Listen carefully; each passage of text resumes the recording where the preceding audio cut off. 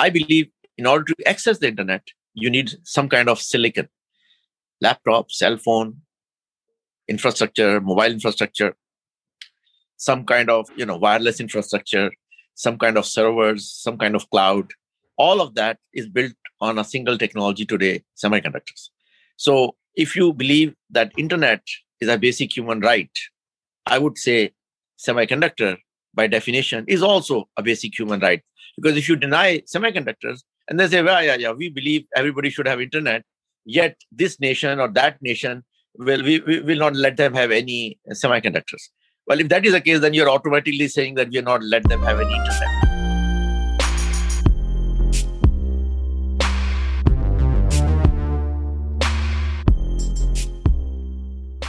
Dr. Sharwani, thank you so much for joining us. It is my pleasure. Thank you for having me. Let's get right into it. So it's a really fascinating time in tech right now. And one of the hot topics is the ongoing shortage of semiconductor chips. I think in the last month, we heard that some of the car manufacturers were going to shut down plants anywhere from a few days to a week.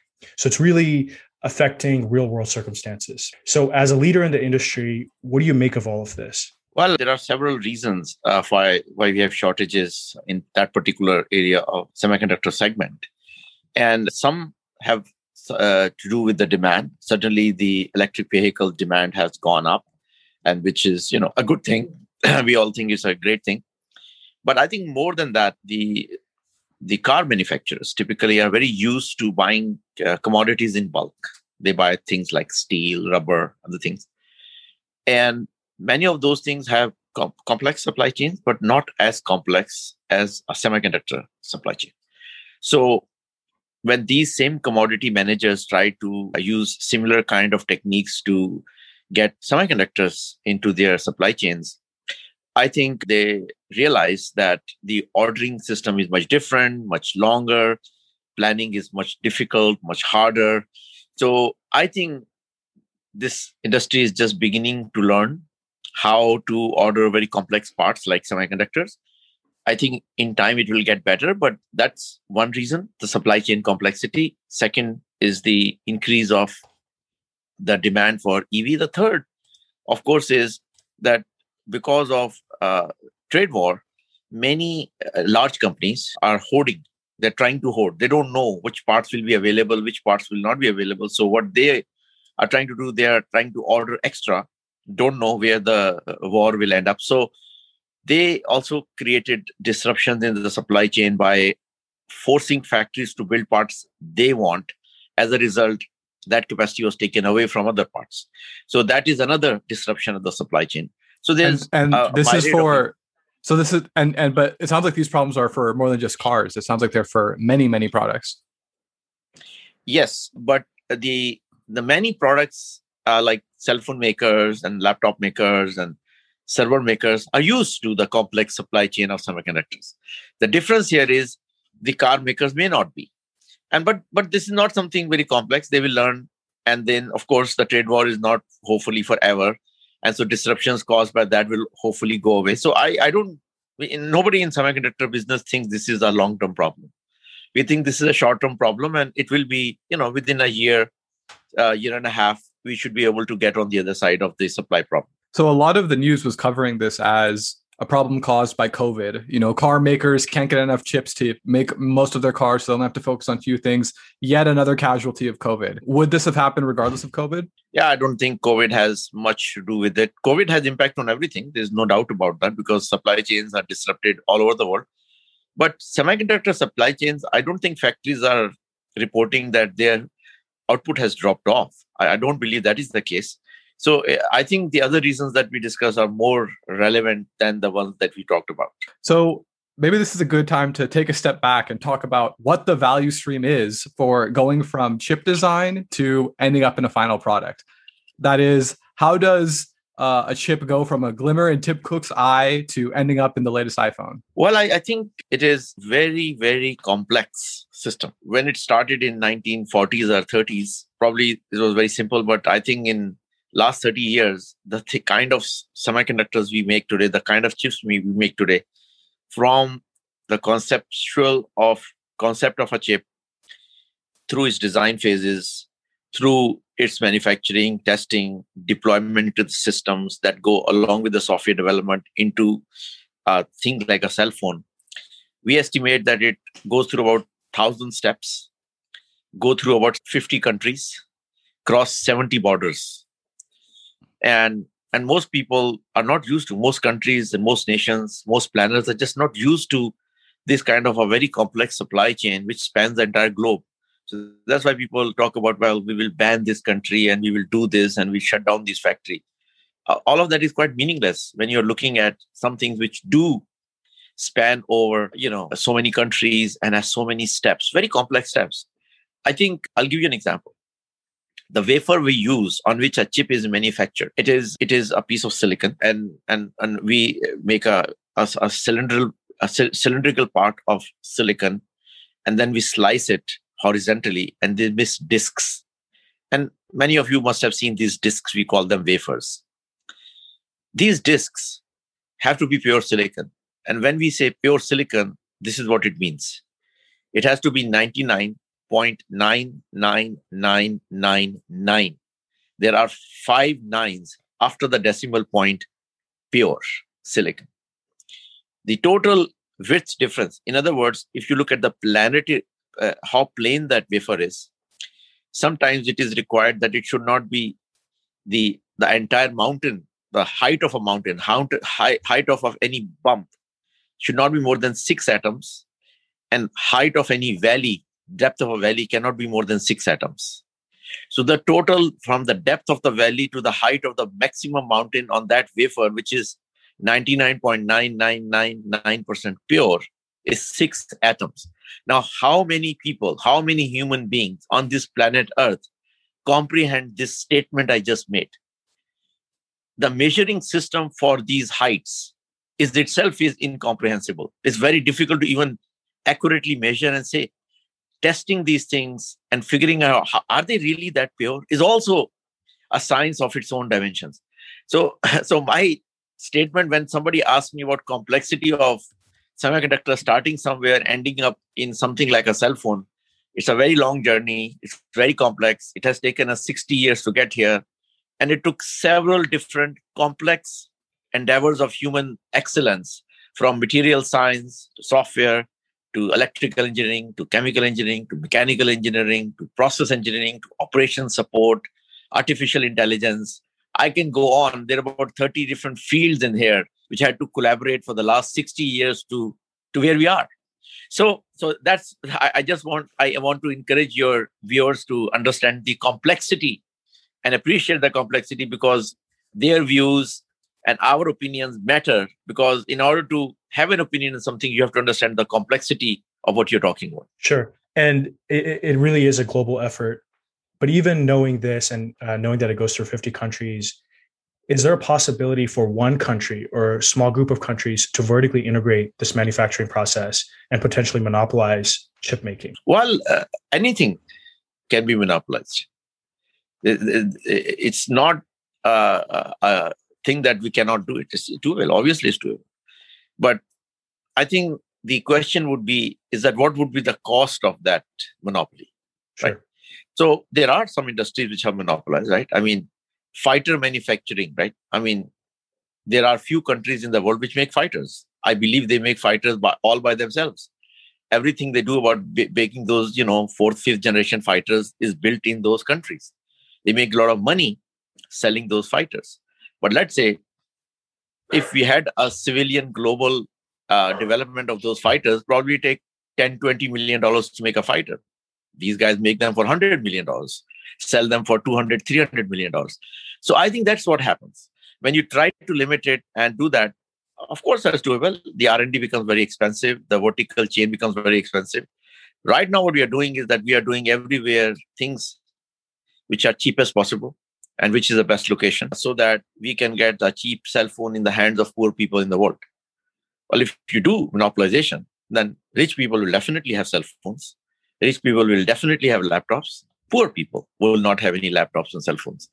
And that's what a global disruption could mean. It means division, the width between the poor and the rich gets wider, And it could be at individual level, it could be at national level, it could be at the company level. And so that's the reason many of us believe that semiconductors have become so essential for life now. They should be treated as like internet. Everybody believes that internet should be available to all humans. Similarly, we think semiconductors are something that should be freely available to everybody. We're not saying the cost, but access to that should be to all nations so that they can, use them for the betterment of that nation. So you've previously stated that you feel that semiconductors are the new oil. Can you explain what you mean by that? Yeah. So when not just me, many people say that. And I think what we mean by that is that when a resource is scarce, controlled by a few nations or people, then they have an ability to utilize that, to make profit from it, and also deny that resource to people who they don't like or who they disagree with on some issues. That can create disruptions, which oil did. So oil has a history of 70, 80, 90 years of disruptions of all kinds. When the countries which have oil, countries who had no access to oils, countries who paid more for the oils, countries who had cheaper oils, that determined the fate of countries. That determined the fate of industries. That determined the fate of technologies. But when it comes to something very basic, meaning, like for example, internet, most people will argue with you today that internet is a basic human right. Everybody should have access to that, because if you deny internet to folks, then they will not be able to grow and, develop their nation or community or company or family. I believe in order to access the internet, you need some kind of silicon, laptop, cell phone, infrastructure, mobile infrastructure, some kind of, wireless infrastructure, some kind of servers, some kind of cloud. All of that is built on a single technology today, semiconductors. So if you believe that internet is a basic human right, I would say semiconductor, by definition, is also a basic human right. Because if you deny semiconductors, and they say, well, yeah, we believe everybody should have internet, yet this nation or that nation we will not let them have any semiconductors. Well, if that is the case, then you're automatically saying that we are not let them have any internet. So this is the reason why we say semiconductor is the next oil, because we feel that it is the foundational technology that will run all the technology in the world, all the cloud infrastructure, mobility, schools, banks, everything to do with communication, entertainment, everything. If it is that central to our economy, central to our life, I believe it is as central as oil has been in the last 100 years. That's the reason why we say it's crucial for human development over the next 100 years. Over the last 50 years, we have seen lots of war break out over oil. Do you think that this is inevitable with semiconductors as well, or can this issue be avoided? If properly educated, no human wants to go to war. This is my fundamental belief. Humans like to exist in peace. Most humans do. And they will like to find a way that we can all live together in a peaceful fashion. Now, typically, when they feel threatened that, my giving this technology to somebody else means I myself or my other citizens of the nation or my children will not have access to the technology, that creates anxiety, leads to all kind of apprehension. I think the best way of avoiding scenarios like that is to have a widespread availability of these things. For example, nobody in his sane mind will tell you today that just because your children have internet, it means my children cannot have internet, right? That could be completely insane statement. But yet, suppose that was the case. Suppose Nebraska having internet meant California cannot have internet because internet was made available only to 6 states in the United States. Let's say that was the case. Only 6 states could have it. We don't know which 6, but the remaining 54 will not have internet. Okay, now let's see how internet will play out. Now you ask me the question, would people die because of internet? I will say yes, because these 6 states are going to say, heck, I don't care. I want to be one of the 6. I don't want to be one of the 54. I think the way we avoided that is that in the early days of internet, we came up with the infrastructure so that we could grow it extremely efficiently around the world. I believe we need to do the same thing for semiconductors. For all foundational technologies, is going to be like that. Like climate change is an example of that. Is one nation, two nation, three nation can do something about it? Actually not.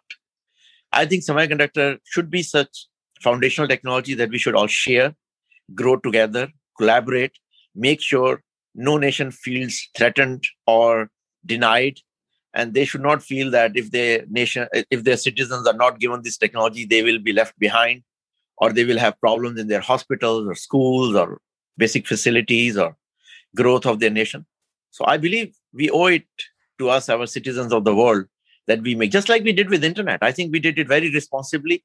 There are lot more needs to be done there, but I don't believe that I get up in the morning worrying about, God, there are some people in Africa who will not have any access to internet. Hence, Africa will forever be a dark continent. I don't believe that is the case. I think Africa has a long way to go, but it will get better. I think semiconductors should be seen in the same way.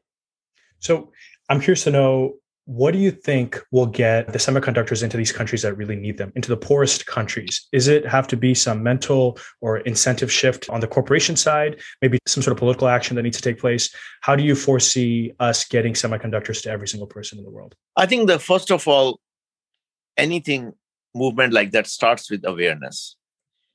The countries around the world have to be aware that just like internet, just like clean air, clean water, and other human rights that they have fought for, they will have to also fight for basic technologies.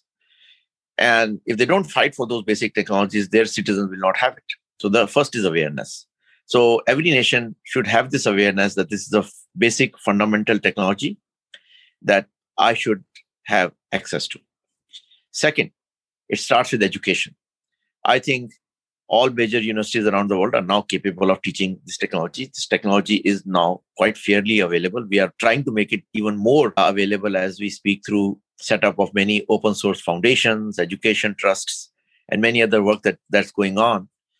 But I think, so first is awareness. Second is education.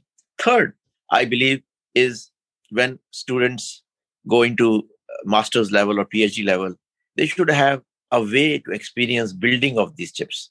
I think that is where I am focused on right now.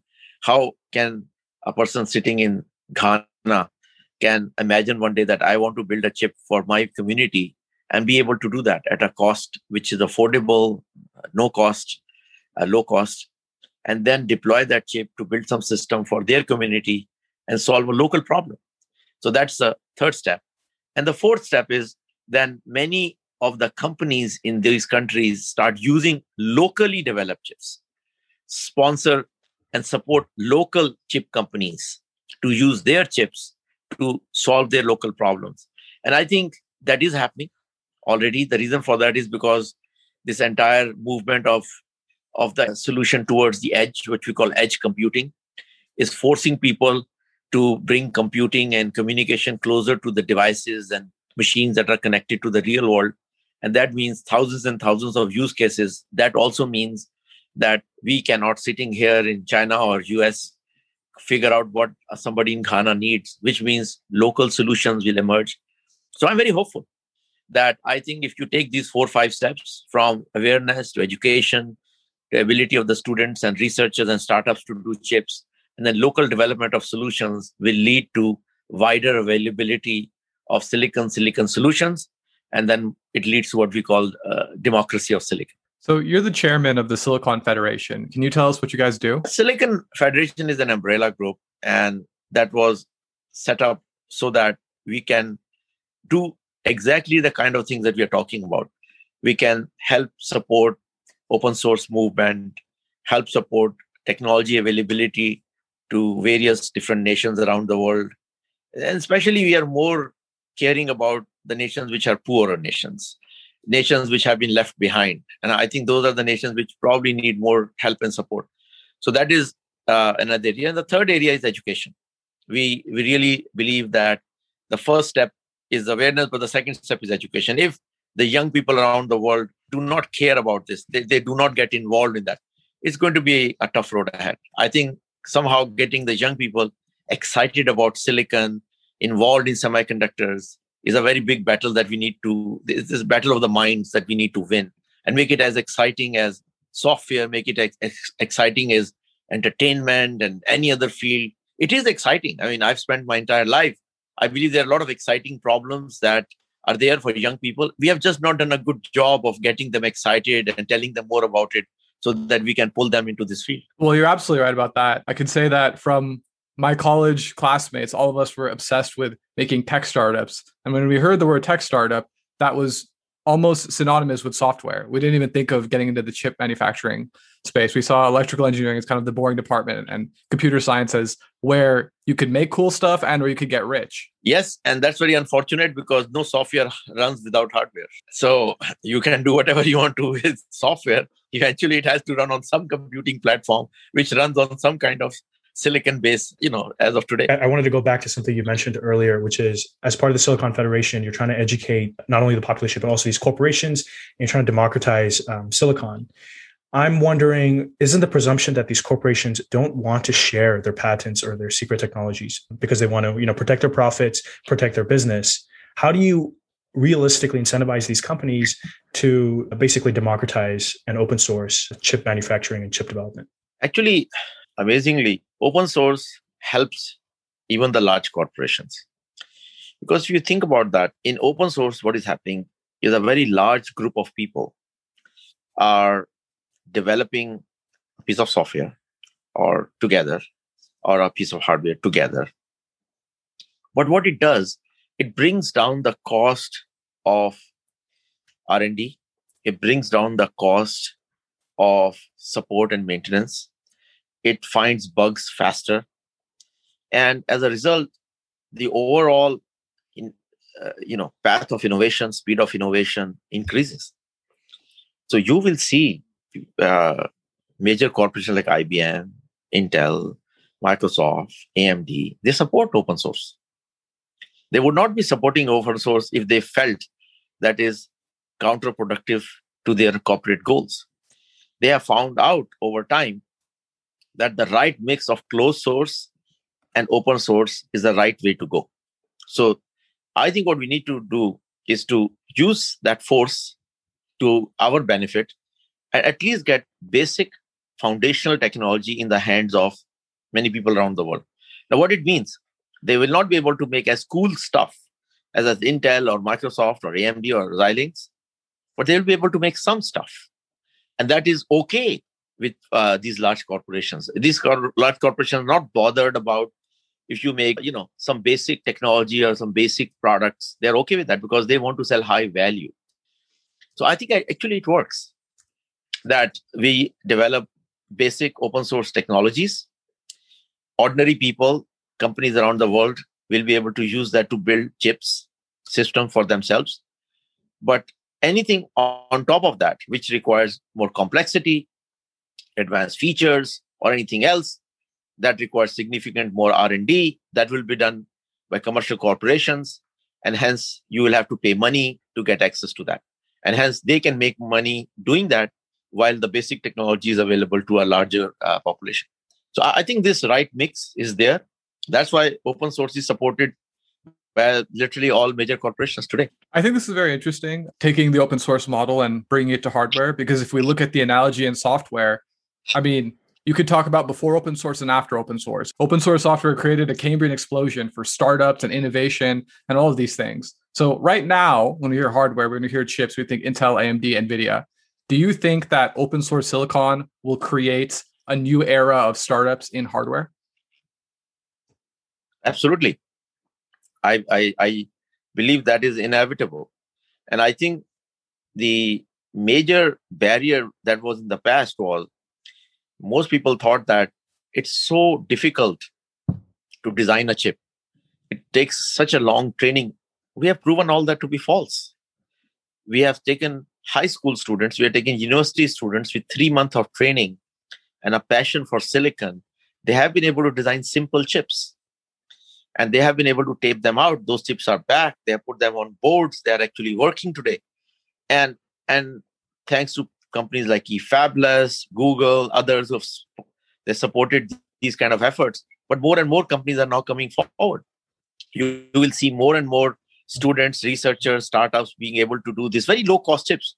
We are talking about you could get a small chip done for less than $20,000, $10,000. This chip, then you put it onto a board and then you can play with it, do something with it, whatever problem that you're trying to solve. This is not something that is outside the range of most people. So I think we have reached a point where this is doable. And it's a matter of now educating people who are interested in startups and young people. So this is an option. And I believe if people get excited about it and they see their chips working and, whatever robot or IoT system or some edge computing system they are building, which is doing something cool and interesting, I believe it will lead to more and more people doing it. So I think the lowering of the barrier of doing it, wider education, open source movement, all of that will combine towards more and more people get excited. And I think you will see a lot more startups using this approach to build more interesting and innovative silicon, bring them to systems solutions. As I think that will happen more and more now. What do you think the next 2 decades of chip development will look like? So first of all, I think that there would be an emergence of new materials. I think we will definitely start moving away from silicon. I think we have pushed silicon to as much as we have.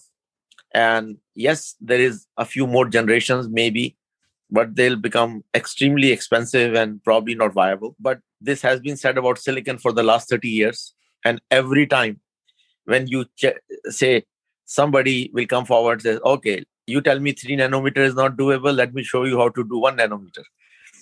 So this, I consider that as a challenge statement rather than a disability statement. So I think that will continue. But at the end of the day, I think there are other composite materials that can be used now. And I think material science has made a lot of progress in that direction. Secondly, as the silicon moves out of a box, out of a cloud, into the real life, gets embedded into human body, gets embedded into animals, get embedded into machines, get embedded into our furniture, into buildings, into our lights, into our life. That piece of computing communication doesn't have to be silicon. It could be other materials, more friendly, easier to process, maybe less expensive to process. Then I believe this whole revolution that is happening in the energy space, that is going to impact our industry quite a bit as new materials emerge, which are a lot more efficient than the standard solar cell based on the PV. I think that is going to impact. And the third thing is that as I think we start worrying about the remaining 4 billion people, which so far we have not worried too much about, and we try to raise their value of, quality of life and pull them out of poverty in Africa and Southeast Asia and other things like that. I think that will put an extreme pressure on cost.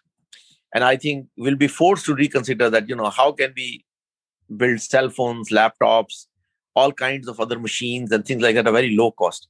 I think all of that will lead us to find alternate ways of finding computing done with different materials, with different manufacturing processes. And so I look forward to the next 2 decades as a very exciting time where a lot new innovations will happen and we will explore beyond silicon, but we'll also explore how we can power the world without having to burn fossil fuels. And currently solar energy already is the cheapest form of energy available on planet Earth today as we speak. Nobody would have thought that possible 30 years ago.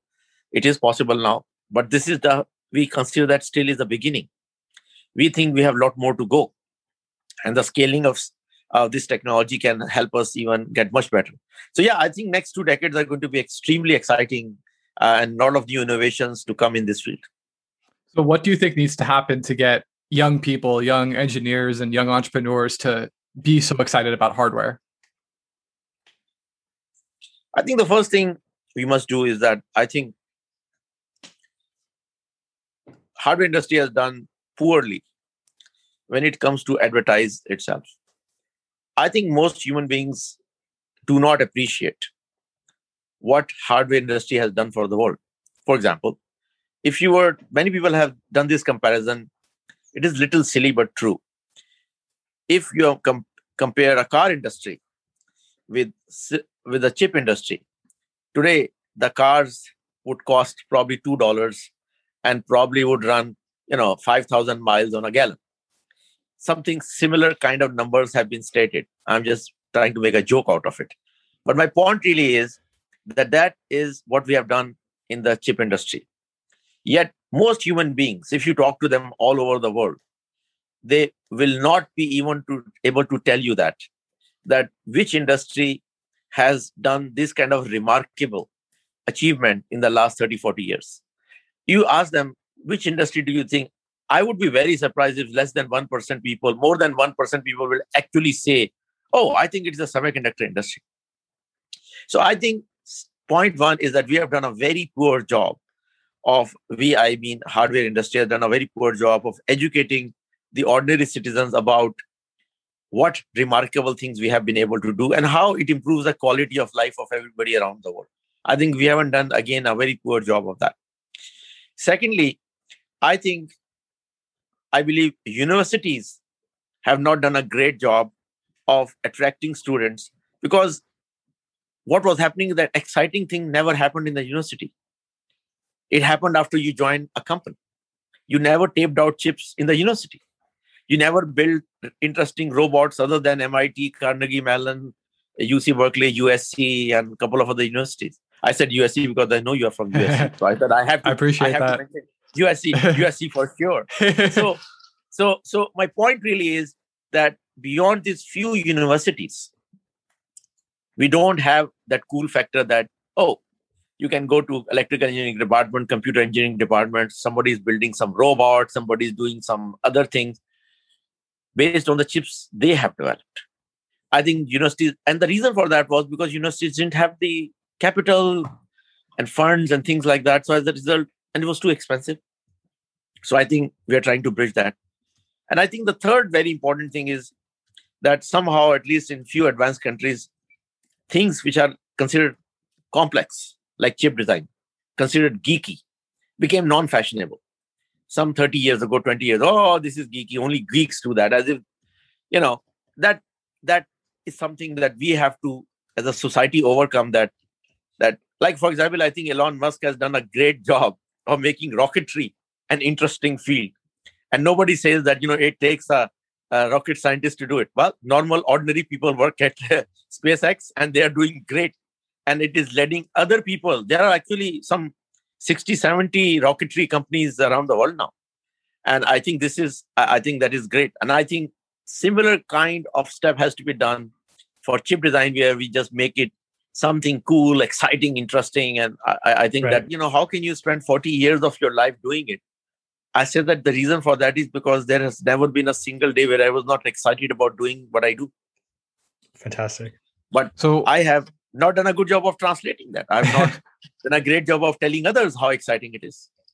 So one thing which I think is maybe quite telling of this is when I was in college, most of the people who are majoring just kind of consider that like their work, but the computer science kids consider that their lives. I don't think there's any other major where people would have stickers on their laptops for things related to their major, where kids would literally in their free time go to hackathons, would make their friends from other people within their community. Like software engineering at the university level is a tribe. It's a way of life. I don't think electrical engineering or hardware or really any other engineering major has managed to get that level of excitement or passion.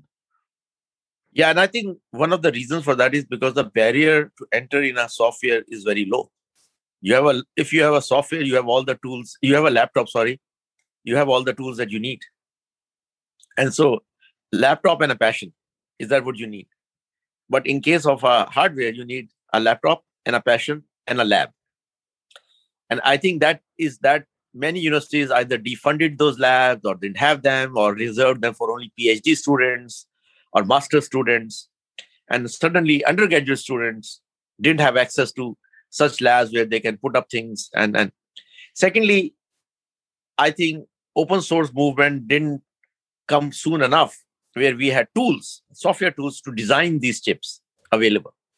Now they are. So I think increasingly, I'll give you an example. There is a lab in Pakistan. It's a small university. It's called Usman University of Technology. It's a very small university. If you look at even in the map of Pakistan, it will not show up in probably top 100 universities in Pakistan. It's that small.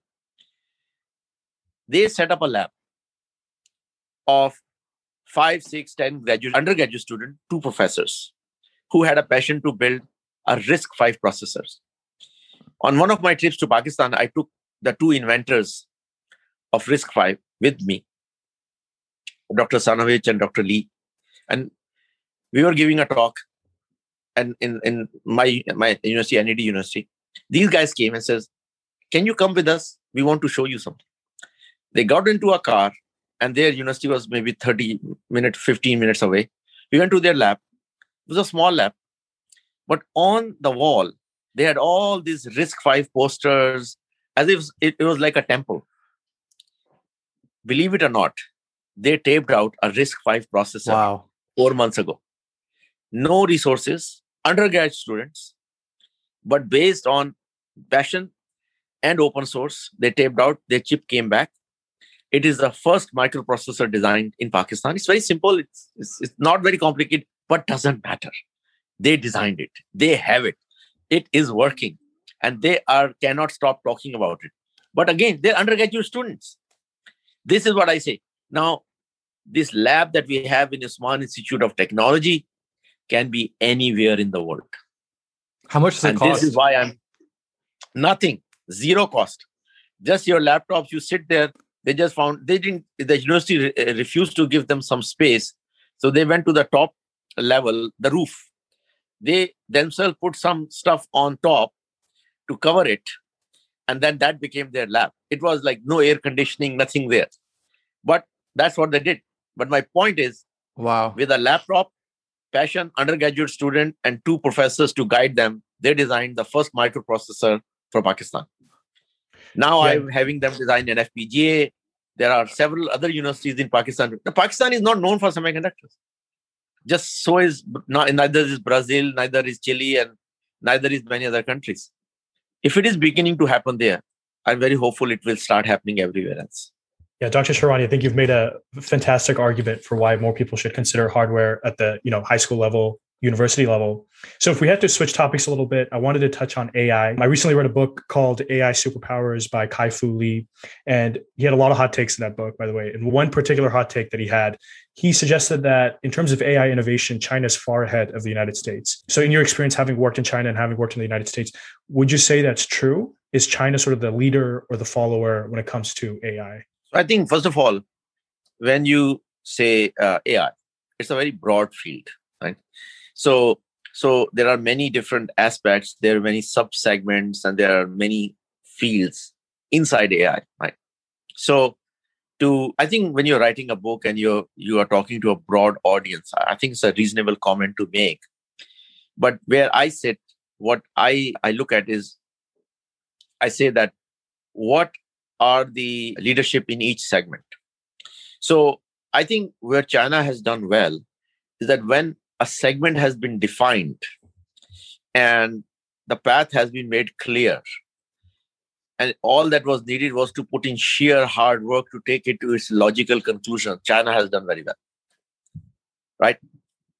The areas where you have to open up new pathways and open up new innovation and things like that, where I would think that US has still some lead there.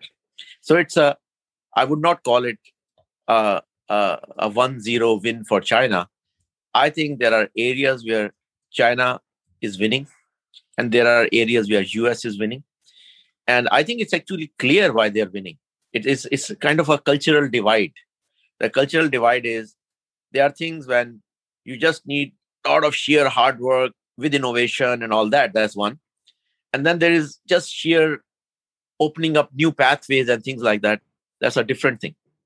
So I think both countries, along with others, Europe is doing very well. Japan has been actually the original innovator and the sustainer of AI. They are doing well.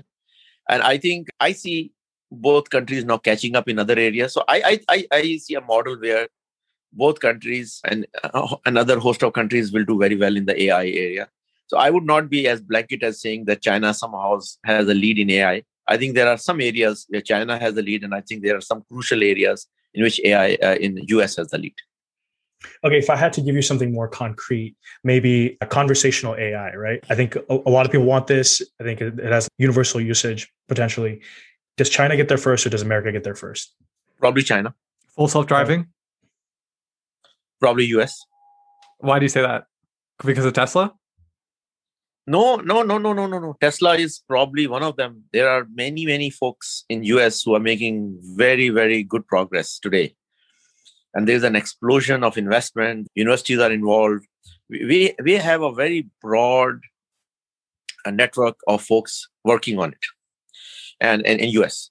So I would think that probably fully self-driving cars are neither necessary or not needed. I think what is needed is partial self-driving. I mean, for example, if we just automate our highways, I think will be more than sufficient for the next 30 years. And we can drive the cars in the cities as long as the highways can be automated. I think that would solve a lot of problems. So I think those are the kind of things you will see earlier in US than you will see in China. The width of things is always in China. For example, if I visited a conference about 2 years ago, almost by accident, where there was a kind of an exhibition or competition was going on, where different companies were showcasing their autonomous vehicles, from a golf cart to an ambulance to shopping cart and lots of things like that. And there were competitions going on. And that was almost 2-3 years ago. I did not see anything like that in US at that point. But when I looked at each one of them, each single competitor, I did not see that level of advancement, yet the width was there. So I think this is a width versus depth question. So I that's the reason I think that I have a feeling that autonomous driving is where US probably will get there earlier than other nations. So regarding ML, to what extent do you think that this is a hardware problem? That is, these innovations you've described in democratizing silicon, how will that benefit the ML space? Well, I think in terms of ML, we have to allocate resources appropriately, hardware resources. So what happens at the edge, what happens at the cloud, and what happens to the bandwidth in the middle? There are three fundamental technologies that will play a role. So you have to have 5G so that you have enough bandwidth from the cloud to the edge. You have to have enough compute power so that you don't have to send a lot of data up. And you should be able to do a lot of ML in the edge itself. And then you have to have a fairly gigantic cloud infrastructure, which has to be deployed at a reasonable cost around the world, so that the data that does come to cloud, we can infer from it, and then we can send it back to the edge. So I think ML is a hardware and a software problem. I think appropriate development of software necessary, but hardware, not just in the compute, but communication infrastructure is necessary to make sure that the ML progresses, in future as rapidly as we want it to. That requires a lot of, if you look at edge computing is already growing at a very interesting rate. It's a $250 billion business already today, but I think it will continue to grow. I've seen amazing demos of agricultural drones making decisions on the fly, and lots of other things like that. And then I think that is very, very important that we have those kind of capabilities and their ability to communicate with other drones. And then that drone swarm ability to communicate with the cloud, I think is very necessary. All that is different kind of chips, either communication or computing chips would be necessary for ML to continue to grow. Okay, Dr. Shirwani, you've suggested some pretty futuristic ideas and products you see happening in the future. Of the moonshot projects, of the unicorn ideas that are realistically possible in the next 20 years, what excites you the most? I think what excites sometimes means they're already there. But I think I would like to rephrase the question, is that what I would like to see? Sure. I would like to see global education infrastructure for the world. I think I would like to see each human child have access to education and opportunity. If we cannot do that as planet Earth, shame on us. Because I believe that fundamentally will take world many generations forward. if we consider every child as our child, every person as our brother or sister around the planet, and treat them as we would treat our brothers and sisters. That requires creating an education and opportunity network around the world. I believe today we have the resources to do that. And I think semiconductors and software, this is the two fundamental technologies that can make it happen. Because education is such thing. It requires hardware and software and a willingness, passion, and vision to think of world as one. So I think to me, the most important thing that we can do for this world and which we should do, and I hope to see that we do, is that we make education available and consider education as a fundamental right of every human being, every child that is born on planet Earth. And then once the education is there, then creating opportunities for them also globally. So I think that has to be the biggest mega project of humanity for the next 20, 30 years, because that, I believe, will bring peace, prosperity, but more importantly, I think we can live without having to worry about this and that and this nation and that line, and we can all live in peace and harmony. And I think that will come from creating education and opportunity for all. That's a really great answer. I was going to say that's a great answer. When me and Faraz were discussing this exact question when we were prepping, we were thinking like, robots and iRobot, or like robots that can run really fast and fight in wars. But this is a much better answer. I mean, robots and all those will happen. But I think if we cannot treat all, see right now, look at fundamental issues around the world. They all resolve around one human treating another human as not equal. Whites, blacks, this nation, that nation, rich, poor, all of that. If we can just actually start thinking, and I always tell people that if I can start thinking that every child is my child, I'm willing to do a lot for my children. Why am I not willing to do it for other people's children? Because they are other people's children. When are we going to cross this chasm where we think, no. There's nobody's children. They're all my children. Because they are. We are living on a shared planet Earth. Those days where we were living in a cave and I only had to worry about my family or my tribe are long gone. But I unfortunately feel that we are still living in that cave. We still think there is a difference between a white and a black, and this nation and that nation. And just you happen to be born on 6 inches on this side of the wall, you become an Iranian. And if you're born 6 inches on that side, you become a Pakistani.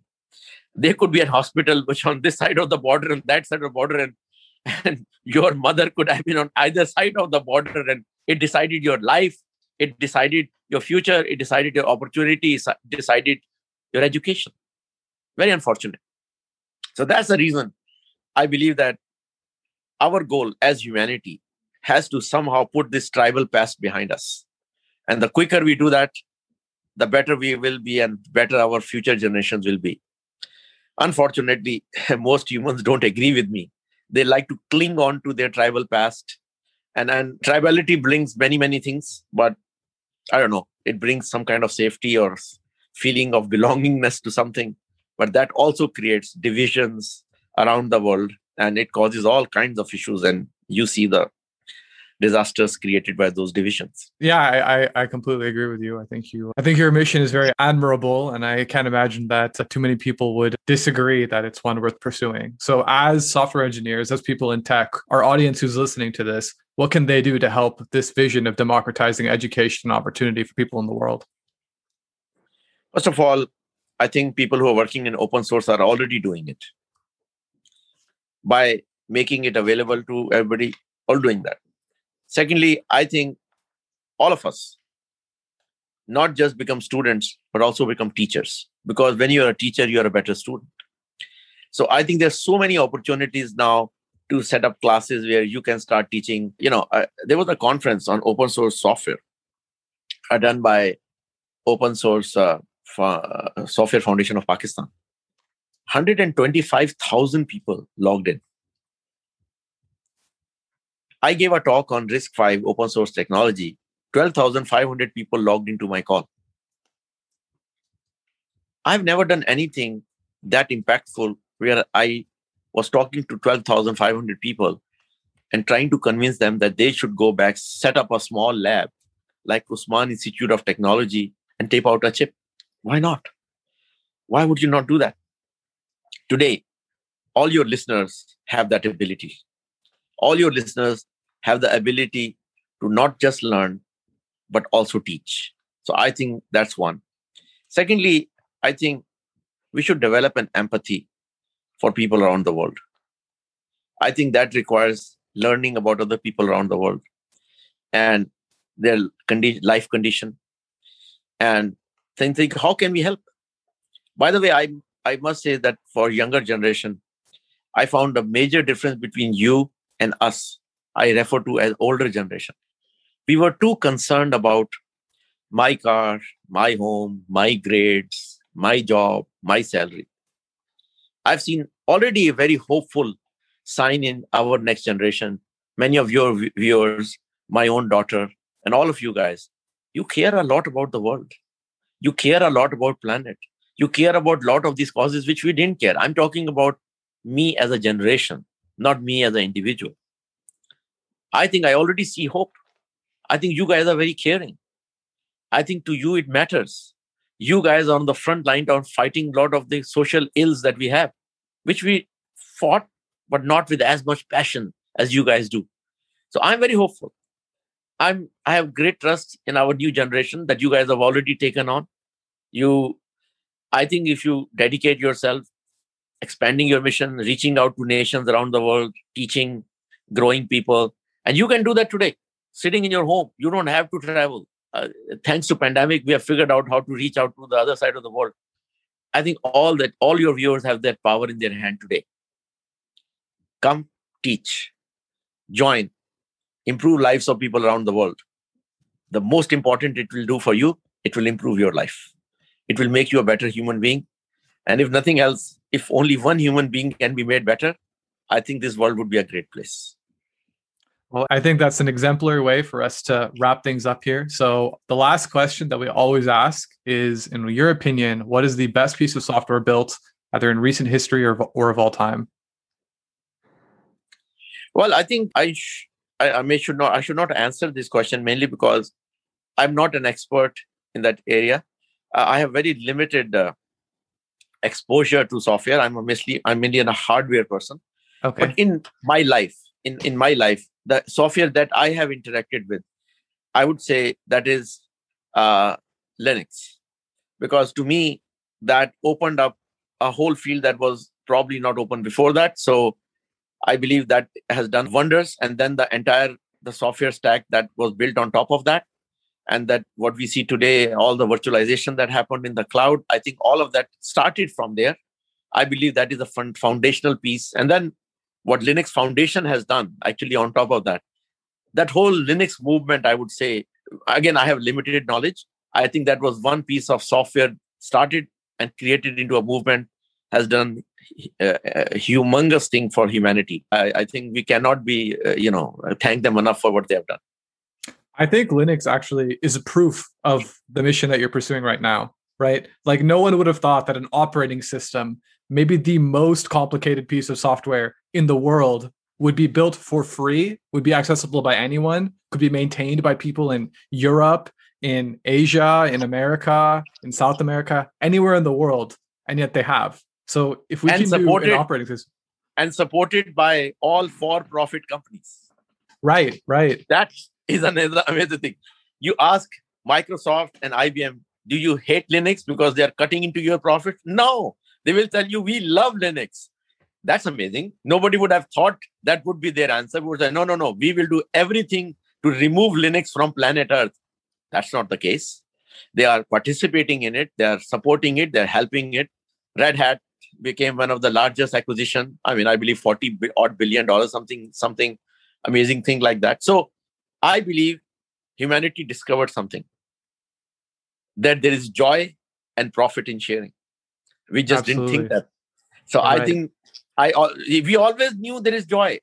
And our mothers and fathers told us, oh, there is joy of sharing. I changed that statement a little by saying there is joy and profit in sharing. So that's my only modification to that statement. And I used to tell my mother that you always told me that. But let me tell you something I discovered. There is joy and profit in sharing. And I believe that is true. And I think because joint collaboration models bring more innovation. It's just not possible for 300, 500, 700 people to sit inside a company to innovate, which the whole humanity can, sitting all parts of the globe can do. It's an incredible force that should be utilized to solve all major problems that we have in humanity today. I think it would be such a tragedy that we did not use the collective, brains of all the human beings around the world. And I think open source is a very good vehicle for doing it. I think you've made a very convincing argument for that. I just want to add, Dr. Sharani, I learned a lot. I mean, I'm really not that familiar with hardware. My dad, I'll just quick shout out to my dad, who used to take me to Circuit City and take me around the shop and show me every piece of hardware and explain it to me. He himself is a trained electrical engineer, and you try to enforce upon me how important hardware is. And as a kid, and even as a high schooler, I would never pay attention. But now I have to go talk to him. You have to go apologize. Yeah, give your dad a call and say, I'm sorry. I don't think you need him an apology. I think what you need to do is to assert that to other human beings that how can we learn more about hardware? Because I think when you learn more about hardware, you will also come up with new ideas for software. Because you can say, wait a minute, why we always organize CPUs this way? Why do we organize GPUs this way? Can I design this FPGA in a different way? You never had that choice. You were stuck with the way the FPGAs we gave you. Today you have that power. You can come join our open source FPGA foundation. We'll teach you how to design an FPGA of your own. Then you can write software for it. Now your combination of software and hardware might do 10 times better than whatever FPGA or GPU or CPU that you had before. So I think if we can get folks like you get excited in something like that, well, I'm going to make my software more powerful by actually trying to fiddle around with my hardware. I think you will find new and amazing areas to innovate in. That's our episode for this week. Thank you so much for listening. Make sure to subscribe to us and rate us on Apple Podcasts. We would really appreciate the support. You can also follow me on Twitter at FZ from Cupertino and Vasant at NextVasant. See you guys next week.